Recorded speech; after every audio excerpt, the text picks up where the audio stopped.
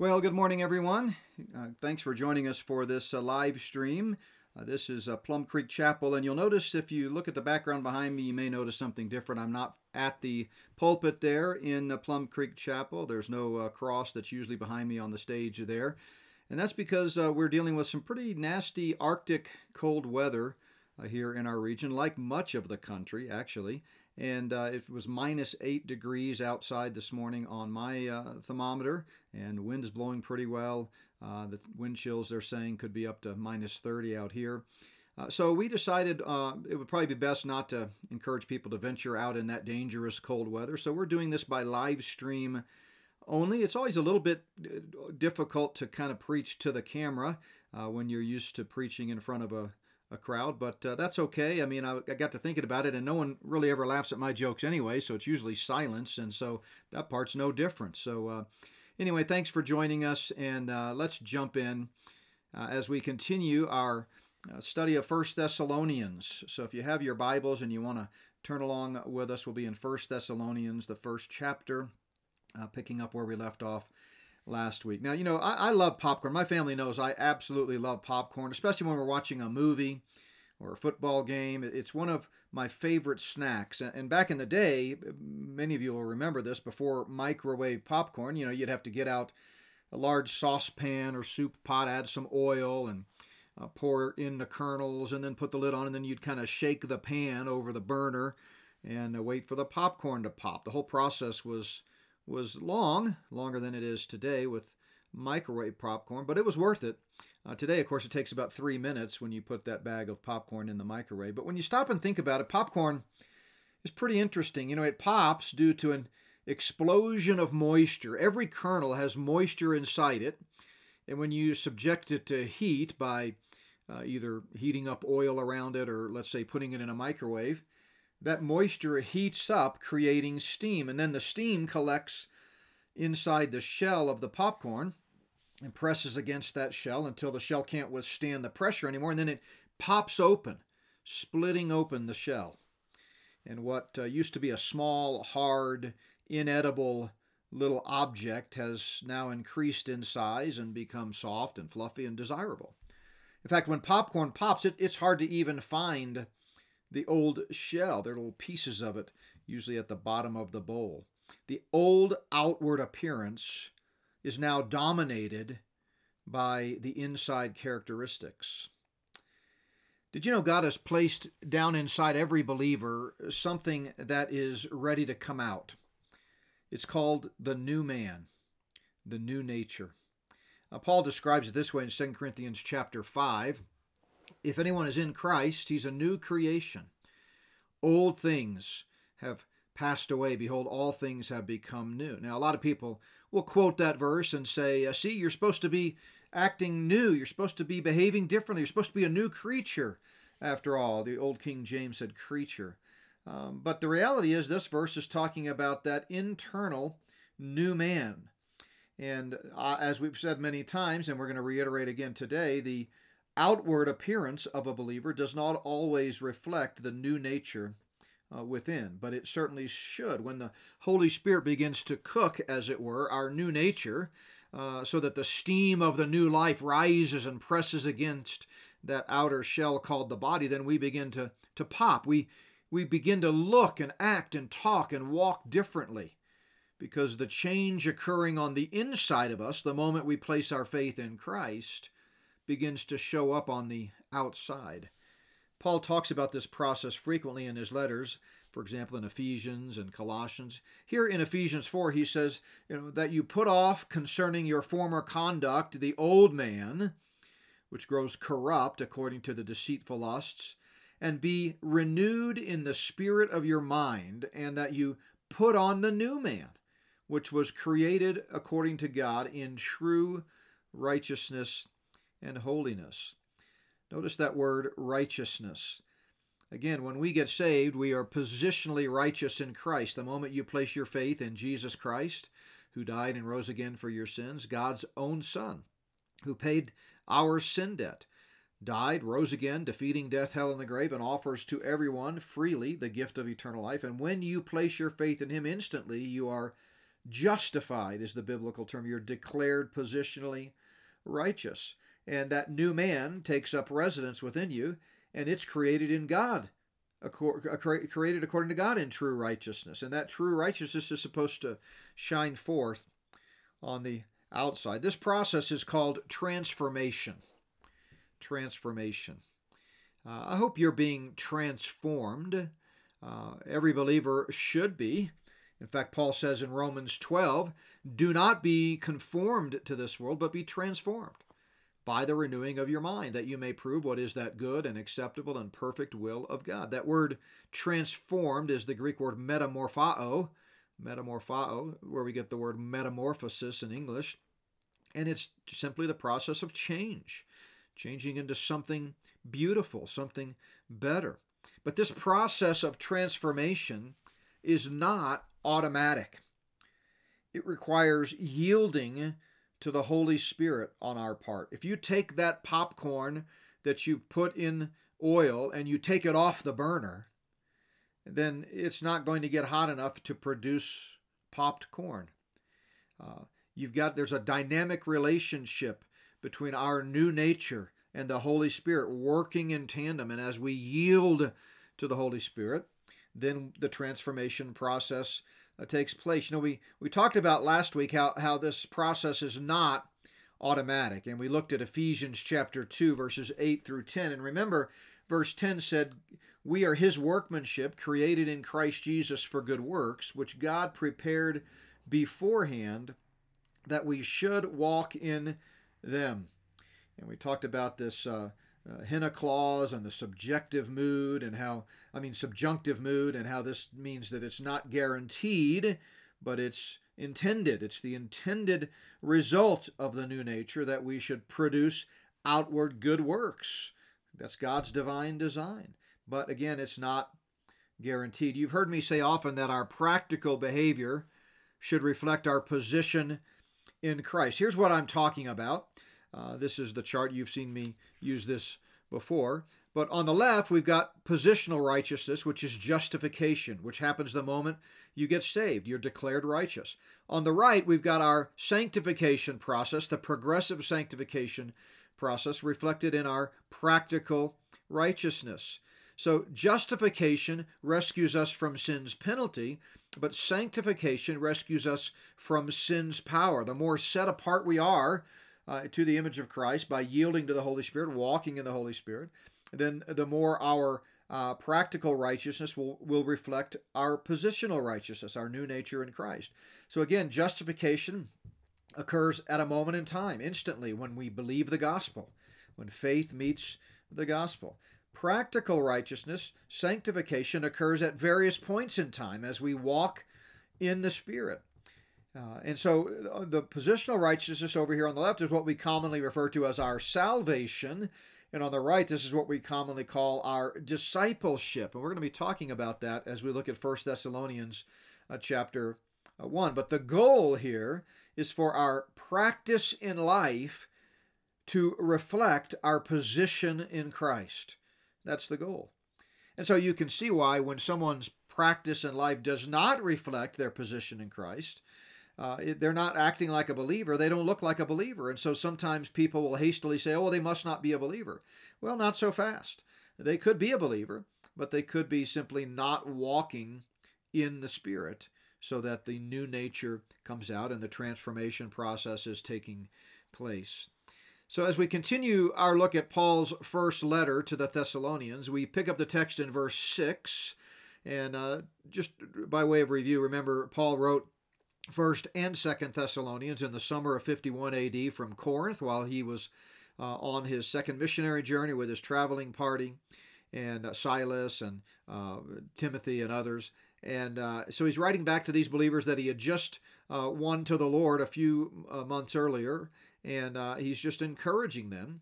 And he extols the virtues of these young Thessalonian believers like we began to look at last week. And so verses 6 through 10, I think, give us a testimony of transformation. What does a transformed life look like? And I see 8 characteristics here. As we go through Paul's letter here, A lot of times he's so methodical, so theological, so doctrinal, polemical, you might say, that there's going to be multiple points because he's laying out an argument and defending that argument multiple ways. So here in this first chapter, he's talking about how grateful he is and thankful he is that these young believers who got saved not too long ago were in fact growing in the Lord and acting like new believers. And so I know these next few messages might have multiple points, but we'll try to go through them quickly. But here we're going to see this morning in these 5 verses, what does a transformed life look like? 8 characteristics. And the first one is a transformed Christian follows Christ. Follows Christ. Now think back to what we said a moment ago with this chart here. When you get saved, that's what we commonly call salvation, although salvation, the term in Scripture, is used of a variety of things, not just eternal salvation. But theologically speaking, we talk about salvation in the sense of positional righteousness. But after you get saved, then the process shifts to discipleship.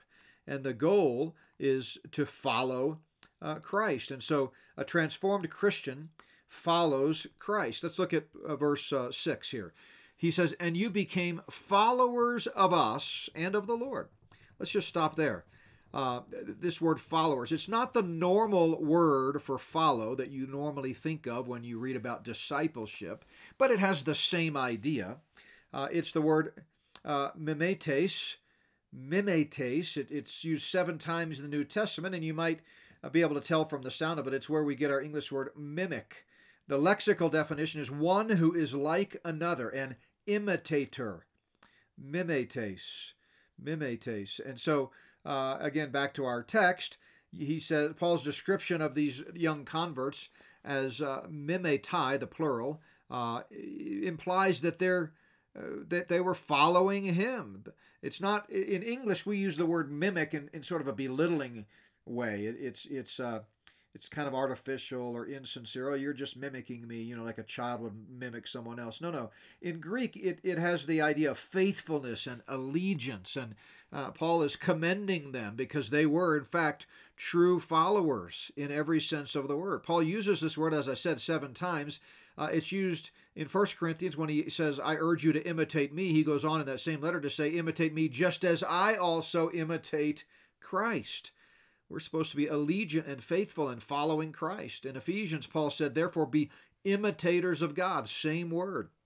Follow God's word. That's that new nature within us, prompting us, convicting us, leading us, guiding us, and we are to follow that. A lot of times you'll hear people say something like, well, the Lord told me this, or the Lord spoke to me. I got an email this past week from someone upset that I had said something positive about a Christian teacher who uses that terminology. And, so I had to clarify with this person, look, a lot of times it comes down to semantic. We understand that there is no new revelation today. God's word is the sum total of his revelation. We don't have any new authoritative, infallible voice of God speaking from atop the mountain, and we need to open up our printing presses and add a 67th book of the Bible. But at the same time, the Holy Spirit takes up residence within us, and he absolutely speaks to our heart through conviction, through prompting, through leading, through guiding, all kinds of things. And those are the ministries of the Holy Spirit that the Word of God itself says. Now, the Spirit of God's never going to encourage us to do something that's contrary to the Word of God. And even the Spirit's leading is not some type of new revelation that we've got to add to the Bible. But it's not in and of itself wrong to use the terminology, God spoke to my heart. Okay, words mean things. And certainly when I say that, I'm not talking about revelatory information. I'm just saying the Spirit of God is working with the new nature within me and leading and guiding me in a certain way. And hopefully, if I'm obedient, I will yield to that. Ephesians 5:18 talks about how we ought to yield to the Holy Spirit. Hebrews chapter 6.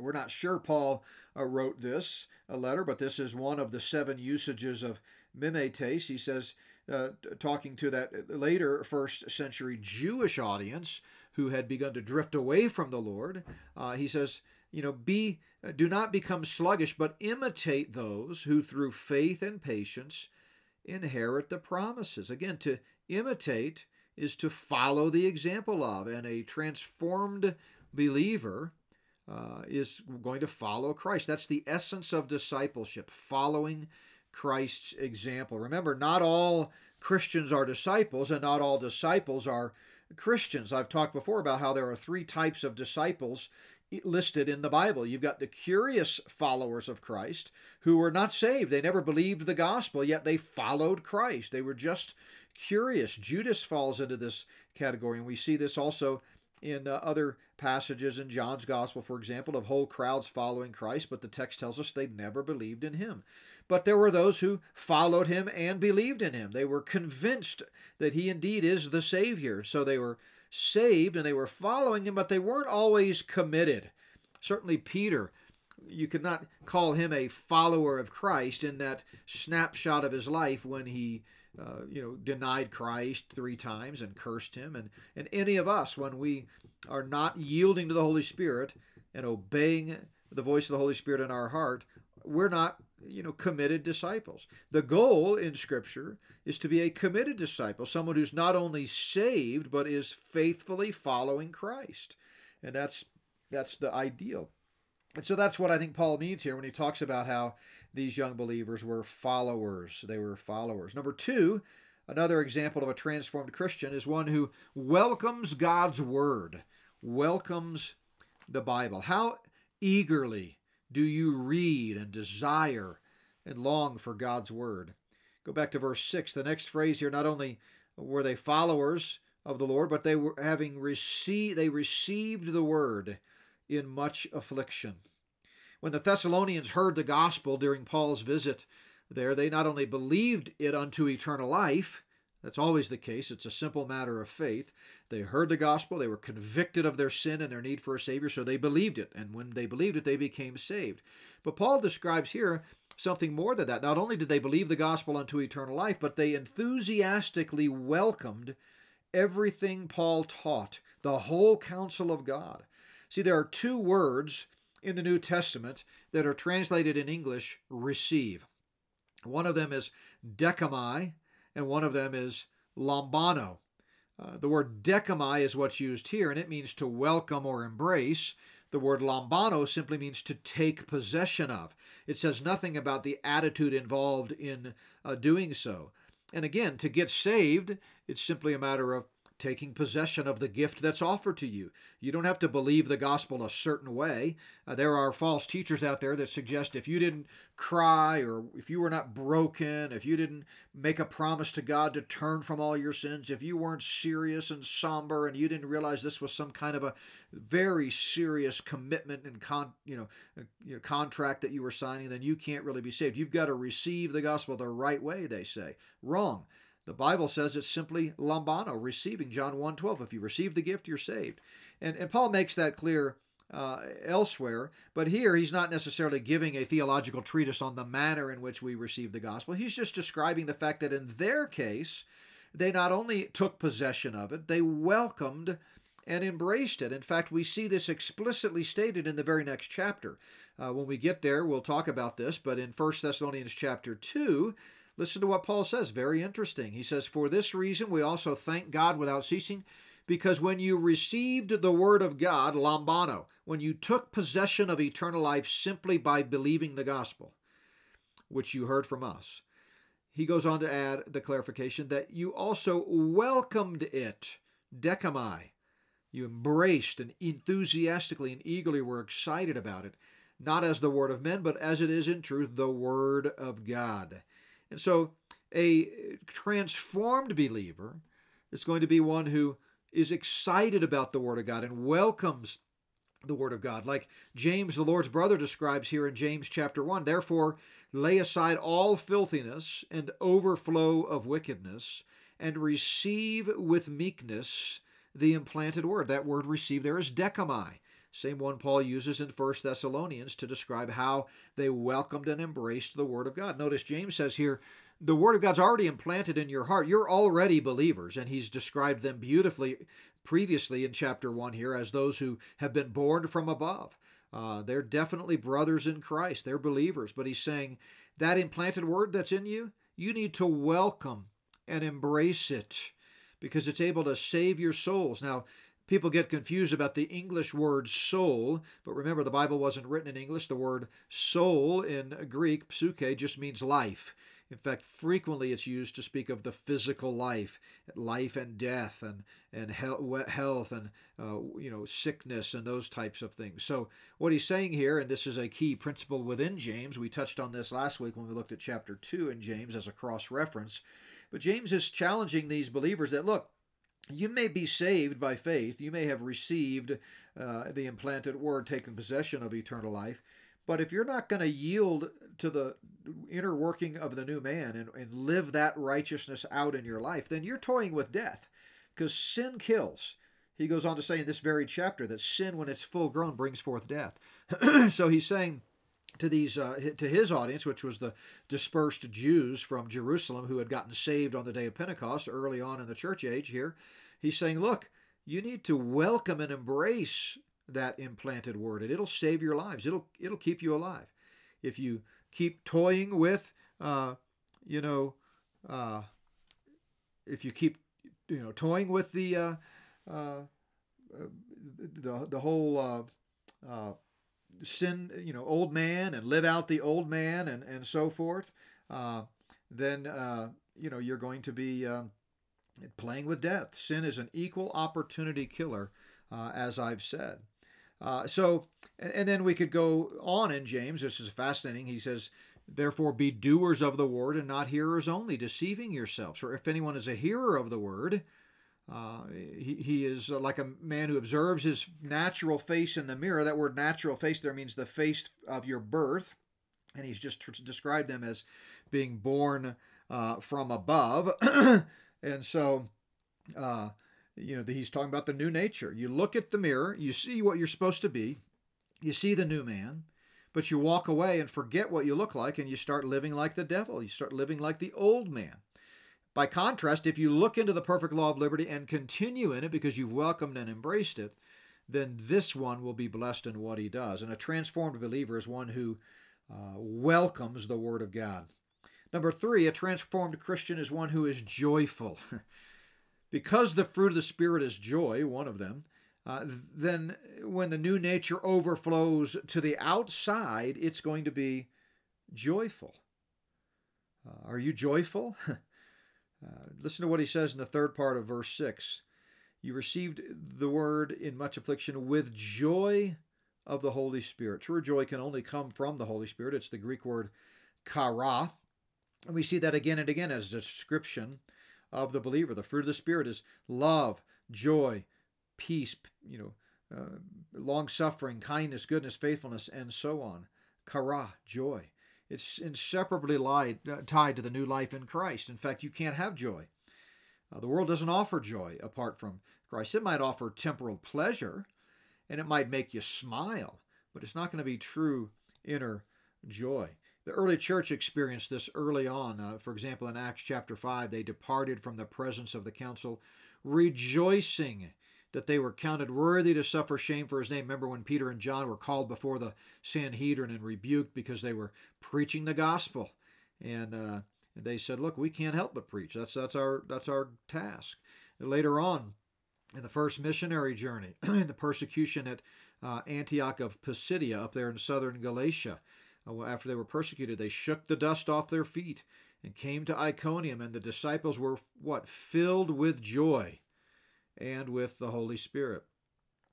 Philippians 4:4, rejoice in the Lord always. And again, I will say, rejoice. That's a theme of Philippians. And remember, Paul was in prison when he wrote that. In fact, in the end of 1 Thessalonians, in chapter 5, we find the shortest verse in the Bible. Paul tells these Thessalonians, rejoice always. A lot of people say, oh no, the shortest verse of the Bible is John 11:35, Jesus wept. Well, in English, Jesus wept is fewer letters than rejoice always. But remember, the Bible wasn't written in English. It was written in Greek. And the Greek word, the Greek verse here has 2 words, whereas John 11:35, Jesus wept, has 3 words because it has the definite article before Jesus. So this is truly the shortest verse in the Bible. Rejoice always, joy. So, number 4, not only does a transformed believer show joy, but he also sets an example for other believers. How often do you think about what others see in you? You ever think about it? Are you setting an example? This transformation. We read on in verse 7. He says, they became examples to all in Macedonia and Achaia who believe. Other Christians learned from them. Now, that word examples here is interesting. It's used 16 times in the New Testament. It's the Greek word tupos. Tupos, it's where we get the idea of a type, the concept of a type. Maybe you've studied typology in Scripture. Well, it comes from this word. It means literally a mark or impress or stamp or the effect of a blow. It's like a statue or an idol or a model or an example as it's translated here. For example, we see in Romans 5, Paul compares Adam and Christ, and he says Adam was a type of Christ, a tupos of Christ. Christ is the second Adam, and he pays the penalty for our sins. Or Thomas, after the resurrection, when he was doubting that Jesus had in fact rose from the dead, he said, unless I see his hand in his hands the print of the nails. That word print is the word tupos. Boy, that's a great word picture, isn't it? The nails left a mark. And so when Thomas looked at his hands, our Lord's hands, he saw the imprint that the nails had left. And the new nature should leave a mark on us so that when people look at us outwardly, they see a transformation taking place. The transformed Christian sets the example for others. That's what he says. These believers were so transformed that they actually looked like Christ in the way they behaved. Number 5, not only does a transformed Christian set an example for other believers, but he or she proclaims the Word of God. Proclaims the Word of God. How often do you talk about the Bible? How often do you quote Scripture? Are you proclaiming the Word of God? These believers were. Verse 8, for from you the word of the Lord has sounded forth. Again, this word sounded forth, it's one word in Greek. It's interesting. I know we're looking at a lot of Greek, but Paul is very intentional about the words that he uses, often even creating his own combination of words. We have, that's called a neologism, when you create a new word. Paul is famous for that. This is not one of those cases, but it is the only time this word is used in the New Testament. To sound forth is ex ekeo. Ex ekeo. It's a compound word, ex, the prefix out from, and ekeo, meaning repeat a sound.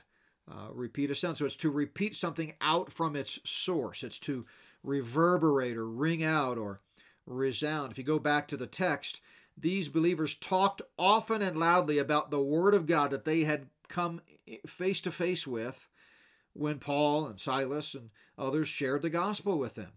And they believed it.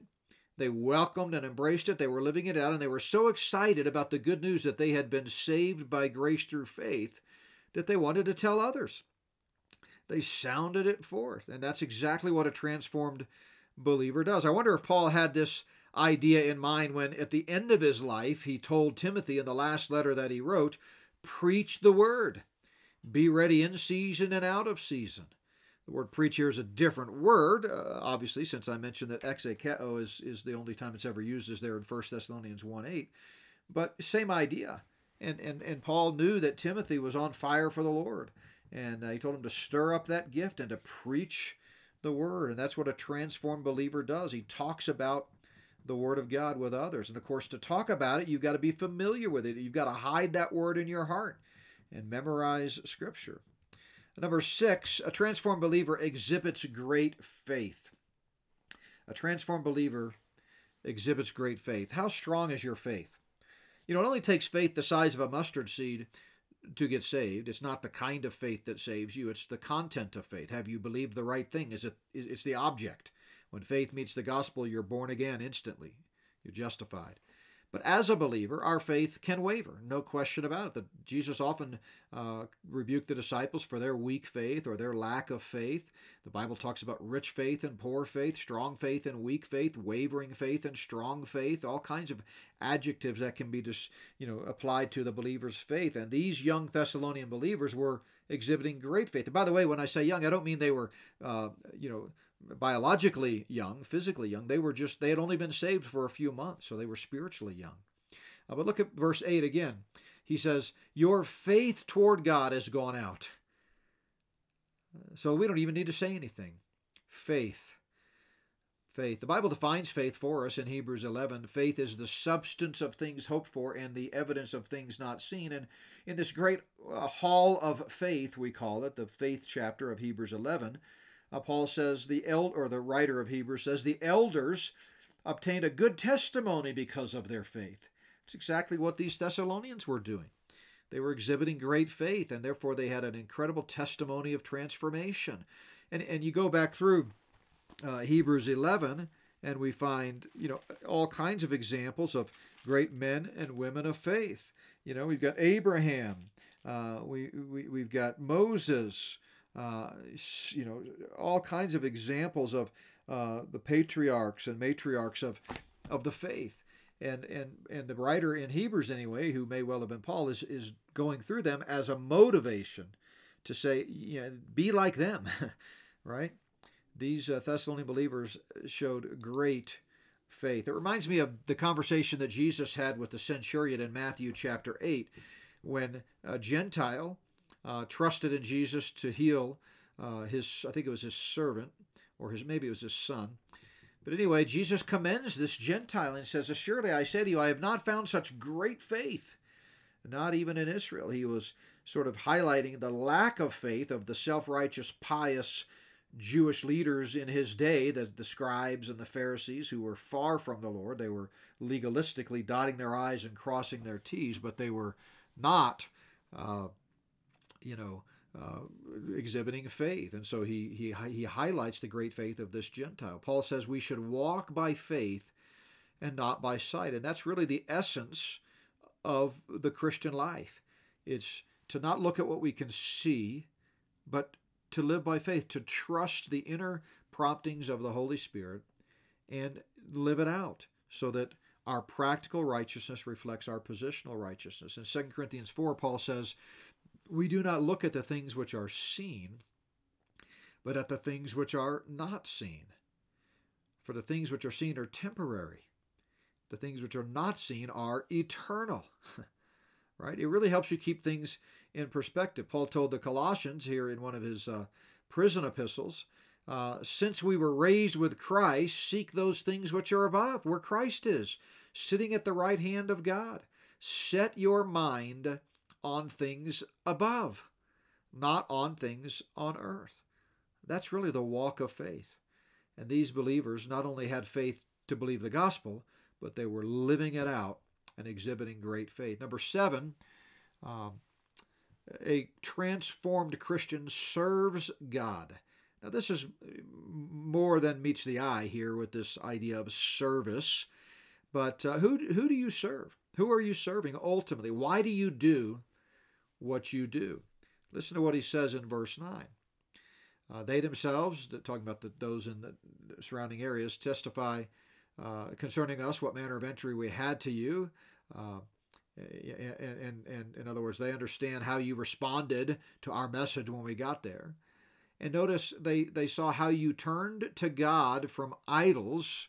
And by the way, that is in essence faith. Faith by definition is abandoning whatever else you were trusting in and shifting that trust to Jesus Christ. That's saving faith. Trusting in Jesus alone. It's faith alone in Christ alone.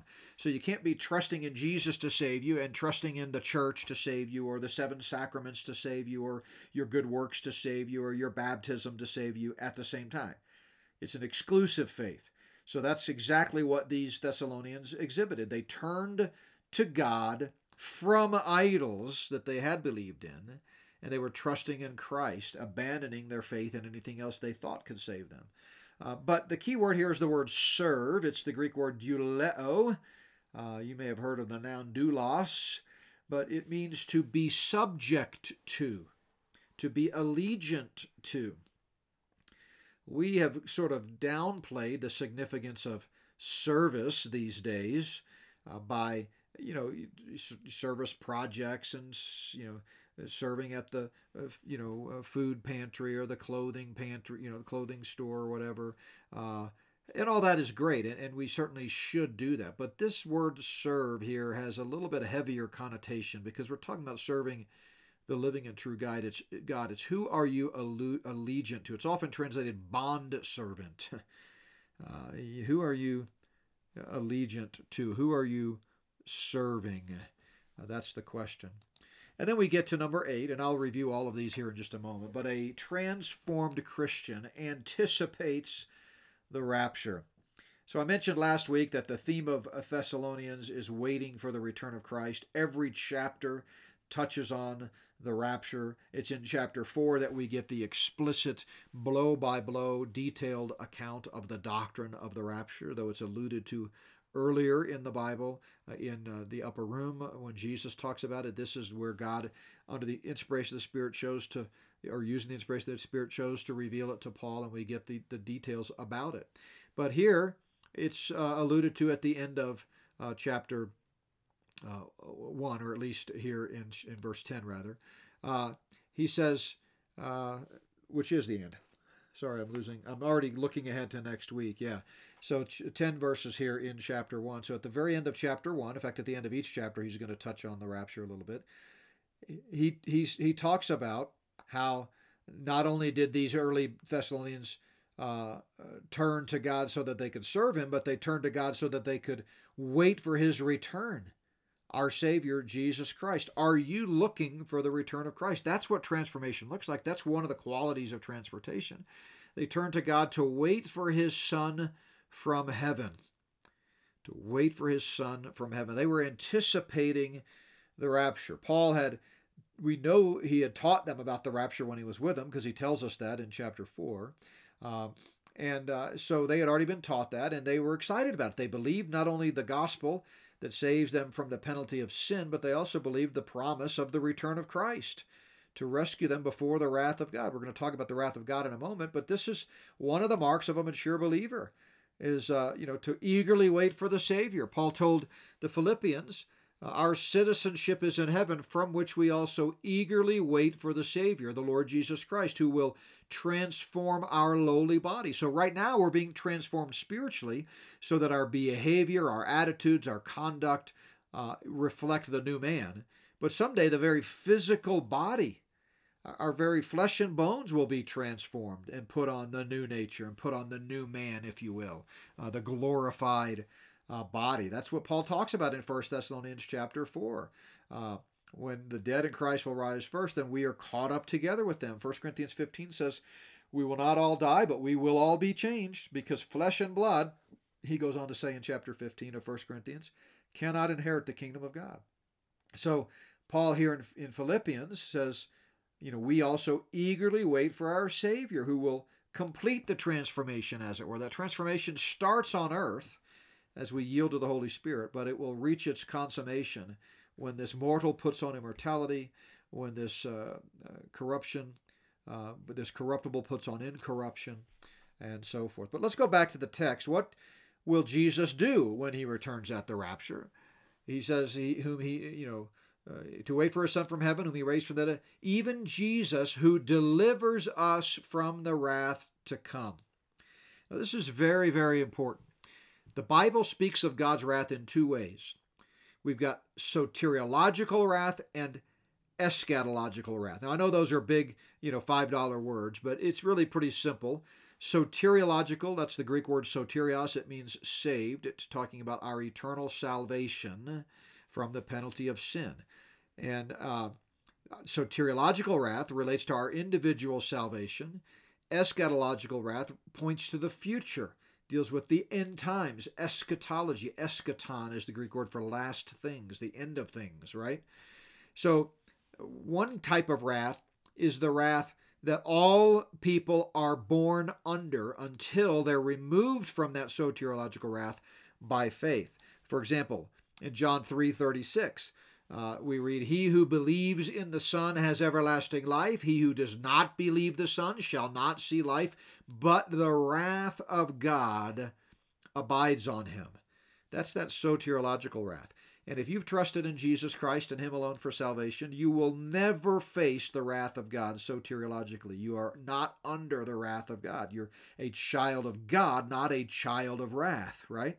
So that's the first way the Bible uses wrath. But there's also a Bible prophecy implication to wrath, an eschatological context to that, and that is that future 7-year period that is variously referred to as the day of wrath.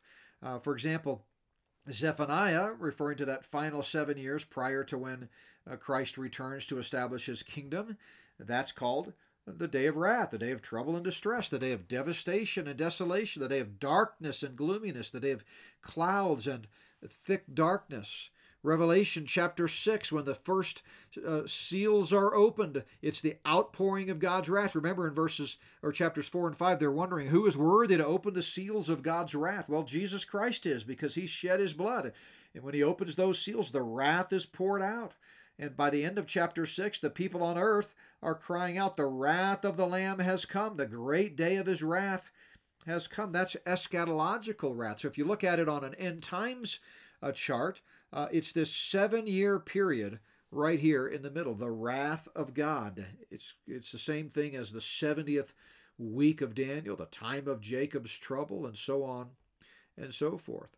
So Paul brings up this promise that the Christian will not have to face the wrath of God again in this letter, not just here in verse 10, but later on in chapter 5, when he says, "For God did not appoint us to wrath, but to obtain deliverance." Salvation there means deliverance through our Lord Jesus Christ. We will be delivered from the future wrath of God that will be poured out on earth. And that's what verse 10 says. The believer anticipates the rapture, is looking for the return of the Lord. That's what a transformed Christian looks like. I really think this is one of the least common characteristics of believers today. Most Christians are not looking for the rapture, and that means their transformation is incomplete. They're not fully submitting and yielding to the Holy Spirit. They're not being transformed. So transformation. It's what's inside you showing forth on the outside, like we talked about with the kernel of corn. Well, is what's inside you showing forth on the outside? Are you yielding to the convicting power of the Holy Spirit so that the new nature bursts through and shines for all the world to see? That's what these believers in Thessalonica were doing. They have a powerful testimony of transformation. They were following Christ, welcoming God's word. They were joyful. They were setting an example to other believers. They were proclaiming the word of God. They were exhibiting great faith. They were serving God, and they were anticipating the rapture. Which of these areas need work in your own personal walk with the Lord? Until the Lord comes and we're topside this earth, we're supposed to be in a growth process. There's no such thing as instant sanctification. We don't instantly become transformed and glorified the moment we get saved. We have to live in this sin-stricken, fallen world. We deal with the old nature. As Paul said, it's a struggle. Sometimes we do things we know we shouldn't. Sometimes we don't do things we know we should be doing. It's a process. And that process should draw us closer and closer to Christ. Remember what that first point meant, mimic. Mimetai. They were mimickers of Christ. It should draw us closer and closer to Him, more and more Christ-like. And some of these other characteristics, maybe they need a little bit of work. Maybe your faith is weak. Well, trust the Lord. Read His Word and learn to trust Him. We just posted to the free section of the Not by Works online store. All of these items are free. My Know, Trust, Obey charts. It's a key, I think, aspect of understanding how we can strengthen our faith. We've got to get to know the Lord before we can trust Him. So you might check that out at notbyworks.org. But, which of these areas need work in your life? Maybe some of them are better than others, but maybe you welcome the Word of God, but maybe you lack joy. Maybe you lack joy. Read some verses in the Bible about joy. Maybe you haven't been thinking about the Lord's return. Read some verses about the rapture. But be transformed. And that's the takeaway today. Are you being transformed? I think there are a lot of stale, stagnant believers. Their eternal home in heaven is secure. We should never doubt our eternal destiny. If we believe the gospel, we have the promise of Christ who says, I give you eternal life and you shall never perish. So don't ever doubt your salvation. But ask yourself, are you being transformed? It's amazing what God can do with a fully sold out, on fire, transformed believer. Let's pray. Father, thank you for this time together today, even though the circumstances and setting were a bit unique, Lord. The truth of your word marches on, and we can rest securely on that word, knowing that it pierces our heart like a two-edged sword, that it convicts and encourages and reproves. Lord, help the word of God to be a lamp to our feet and a light to our path. Lord, I pray today that you would raise up more transformed men and women of faith. Lord, help show us the areas in our life that need to conform to the image of your Son and our Savior. And most of all, Lord, we pray if there's anyone listening or watching this message today that doesn't know you, Father, we pray that in simple childlike faith, they would turn from anything and everything else they have been trusting in to you and place their faith in Jesus Christ, the Son of God, who died and rose again for their sins. And we pray all this in Jesus' precious name. Amen. Amen. God bless you, everyone. Lord willing, we will see you next Sunday at Plum Creek Chapel.